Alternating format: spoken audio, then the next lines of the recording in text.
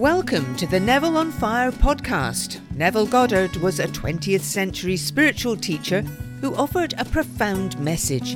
Your creative imagination is the very source of reality. As we learn to use it properly, life becomes intelligible and rewarding. Join your host Ed to explore our most valuable asset, the human imagination. This is episode 18, Do Not Drift, Shift Over.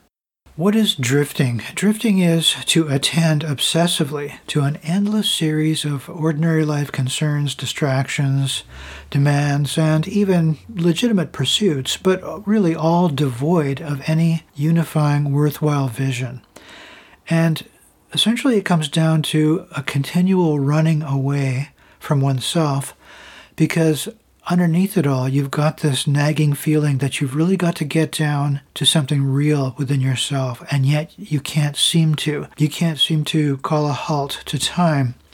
Both Napoleon Hill, in his classic interview with the devil, and Maurice Nicoll, somewhere in the Commentaries, not sure where, they both independently came up with this admonition to their readers: do not drift.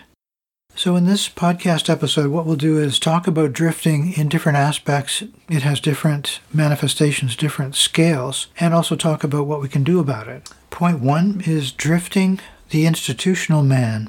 Are you drifting by virtue of your engagement with or over-identification with some institution or other? What I mean is compromising yourself in some way that is really detrimental. You know, we've talked about institutions so much in the past episode or two. So, for example, we covered family, education, academia, religion, career, work, government, finance, science itself, or perhaps better called the science, which is the co-opting of real science for the sake of propaganda, mass media, social media, commercial, consumer culture, militarism, war, patriotism, technology, clubs, professional associations. It seems like every aspect of human existence is dominated by one or another institution. Well, if there's a series of laws of the institution, then that would be the first one, the ubiquity of institutions. The next one might be the law of consumption. So anyone entering into the ecosystem of an institution eventually finds himself somehow shortchanged and used up, either intellectually, morally, physically, emotionally, financially, or spiritually. Now, you may not wish to characterize the institution in that way because you feel you're benefiting from it. That's entirely possible. But it's also true that another law enters in here, the law of sleep, where a relatively stagnant life will result from 100% compliance within the institution. There might also be a law of rebellion which says that anyone challenging the institution on its own terms will subsist ineffectually at the margins of the institution until he is ejected. And finally, there's a law of escape. So the escape from the institution is possible, but that would occur in a number of stages. Well, speaking from experience, I've had my struggles with institutions. First of all, being completely co-opted and brainwashed by them. Secondly, by awakening within them. And third, by struggling to get out of them, even though I felt sort of a residual loyalty and hence a sense of guilt. The key message then is don't maintain a relationship of servitude towards an institution out of a false sense of duty when it is somehow significantly detrimental. Point number 2 is drifting on an hour-to-hour basis. Well, today I was shown something in my own character. Earlier on in the day, I was inspired, and I had a strong sense of my own vision. And then later in the day, I suddenly found myself very far removed from my nobly conceived goals.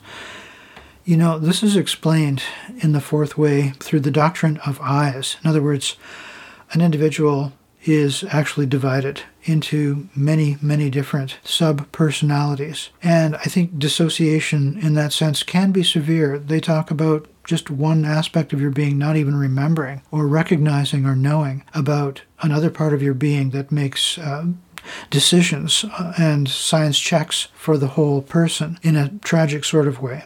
Well, the state that I'm talking about here, where I drifted today, is the state where you have a knowledge of that by sort of an uncomfortable underlying feeling, which eventually prompts a moment of reawakening. So this leads me to point 3, being ruthless. The reason I bring that up is because it seems so common to be distracted, to not be able to simply take a task or an assignment and then just go out and do it, regardless of the distractions or the barriers or the hindrances. Going back to author Rolf Alexander, he makes an exercise out of that. He instructs you to train the will by just going out ruthlessly. That's the word that he uses, to ruthlessly go out and do the thing that you had determined to do. It's always a relief to have extended periods of time away from the television. It's also disconcerting to go to YouTube because you want to find something and you're presented with a whole series of items that are carefully selected to distract you because they've trolled all your internet content, and so they know what's going to attract your interest. Fact is, if you don't have the discipline of mind to ruthlessly pursue a single train of thought and complete your research on a given topic, your mind is going to be endlessly fragmented. Point number 4, drifting counteracted by lateral shifting. So the reason I brought up my experience today was for 2 specific reasons. First of all, to illustrate that even after dying to oneself in certain ways or acknowledging gains and making progress in that sense, there continues to exist the old nature alongside your new nature. So there's this back and forth, and you can fall back into the old nature quite easily. But here's the second point, and this is why I brought up the ruthlessness. You think you've taken a step back, you've fallen back, but once you see that, there's not so much trouble in escaping it. You make the determination to instantaneously make a lateral move. That is a mental shift within. You ruthlessly go and do this thing, by which I mean immediately appropriating the new and innovative self, your new man. It's like stepping into a different vibration. So similarly, you could find yourself in the state of being in a great deal of emotional turmoil or sort of a morass of confusion or dismay over the complexity of having to overcome so much in our nature. And yet, the whole thing can be dropped in an instant with this lateral move that I'm talking about. Now, how is this possible? It's only possible now after we've had some experience and we've done some preparatory work. We have the vision. We know what we're about. We don't want to simply go from one mundane activity to the next without keeping that vision close to us. So you have what Nicoll called work memory. In other words, you have enough associations, ideas, and true experience of observing yourself that form the basis of being able to make this instantaneous shift. It's all about a conscious choice. Point number 5, drifting on a societal scale. Well, I just mentioned vision, but the question then arises, what is the vision? We're exploring and experimenting with Neville's instructions and his advice as to our true nature. That's really the central point of the podcast series. But if we were interested solely in manifesting on a personal level, then we would limit the discussion to that. But we've been talking about other things, like the stifling effects of institutions, for example. So this indicates sort of a political position. So the question becomes, apart from tending to the minor aspects of life, successes on a daily basis and so on, what type of society are we trying to manifest? What is your ideal for humanity? Now, this is worthwhile thinking about because it becomes a question of, among the, as Neville says, the unnumbered warring beliefs that comprise humanity, the question arises, what are the political, economic, and social forms that are the correct ones, the desirable ones, the ones that are proper to man? So what type of society is the most conducive to what you believe the human ideal to be?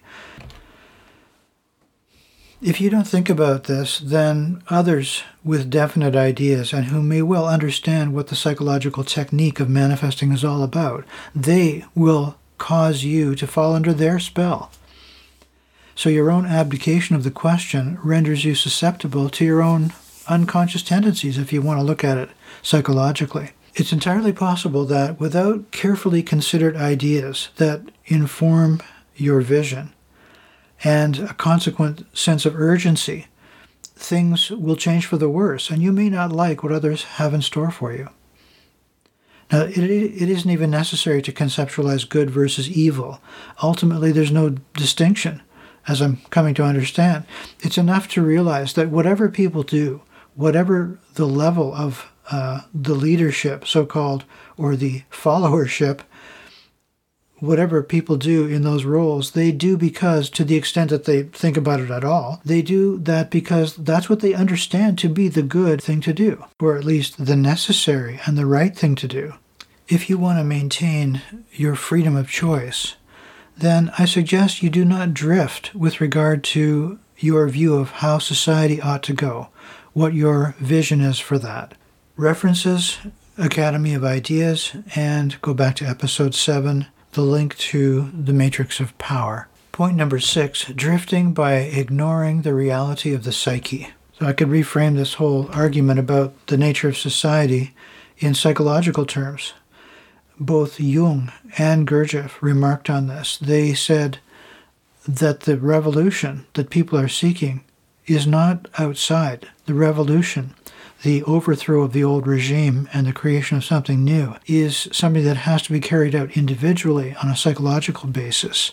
Gurdjieff said that he was talking about a real revolution, a genuine one, as opposed to the outward political revolution, which always turns out to be a false one. That's consistent with Neville's opinion, saying that the world is ourselves pushed out, society is manifestation of our own psyche. So do not drift by ignoring that external change must be preceded by a change in consciousness. Point 7, drifting by failing to find worthwhile meaning.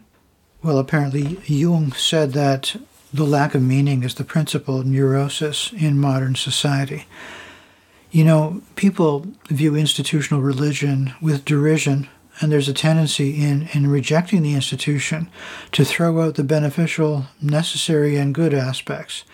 So in that sense, you know, although I criticize a literal interpretation of Christianity earlier in this podcast series, I do have sympathy with people who are striving towards a higher meaning, even if it is a version of Christianity that, you know, I don't quite agree with, as opposed to simply giving into nothing but, you know, culturally dictated values or, you know, commercial culture and the political culture and so on. It's necessary for a sane orientation to life to have some aspiration to some transcendent meaning. Point number 8, drifting by lying to oneself. Sit down quietly with yourself and determine, where am I lying to myself? Stop the self-deception. Well, let's go through a summary of what we covered today. We reviewed drifting on the basis of over-identification with one or another institution.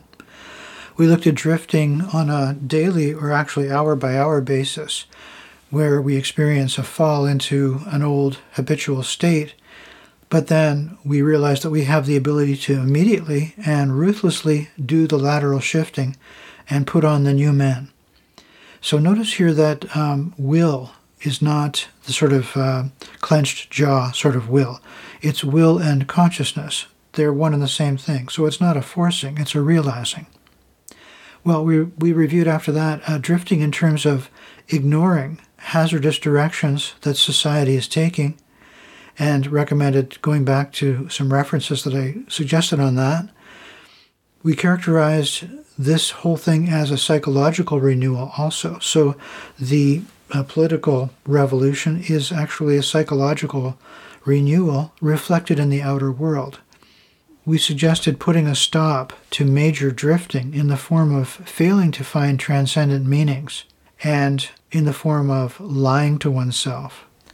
So my conclusion is to suggest that we stop drifting in all the different manifestations that we've been talking about, but not by the adoption of rigidity and tenseness. On the contrary, it's by adopting a relaxed and flexible attitude, all the while informed by your noble vision, what you really want to see manifest, what is good for yourself, what is good for society, and also informed by this confidence that you can laterally shift at a moment's notice. Now that's a healthy activity and worthwhile use of the imagination. What is the major significant meaning that we're pursuing in this whole podcast series? It's the creative, active mind versus passivity and the hypnotized mind. So continually put off every nihilist interpretation of life. Make our goal the internalization, the true understanding of our own creative nature, that we are indeed the authors of everything that we behold in the world. Thank you for listening. Remember to check the show notes and subscribe to the Neville on Fire podcast.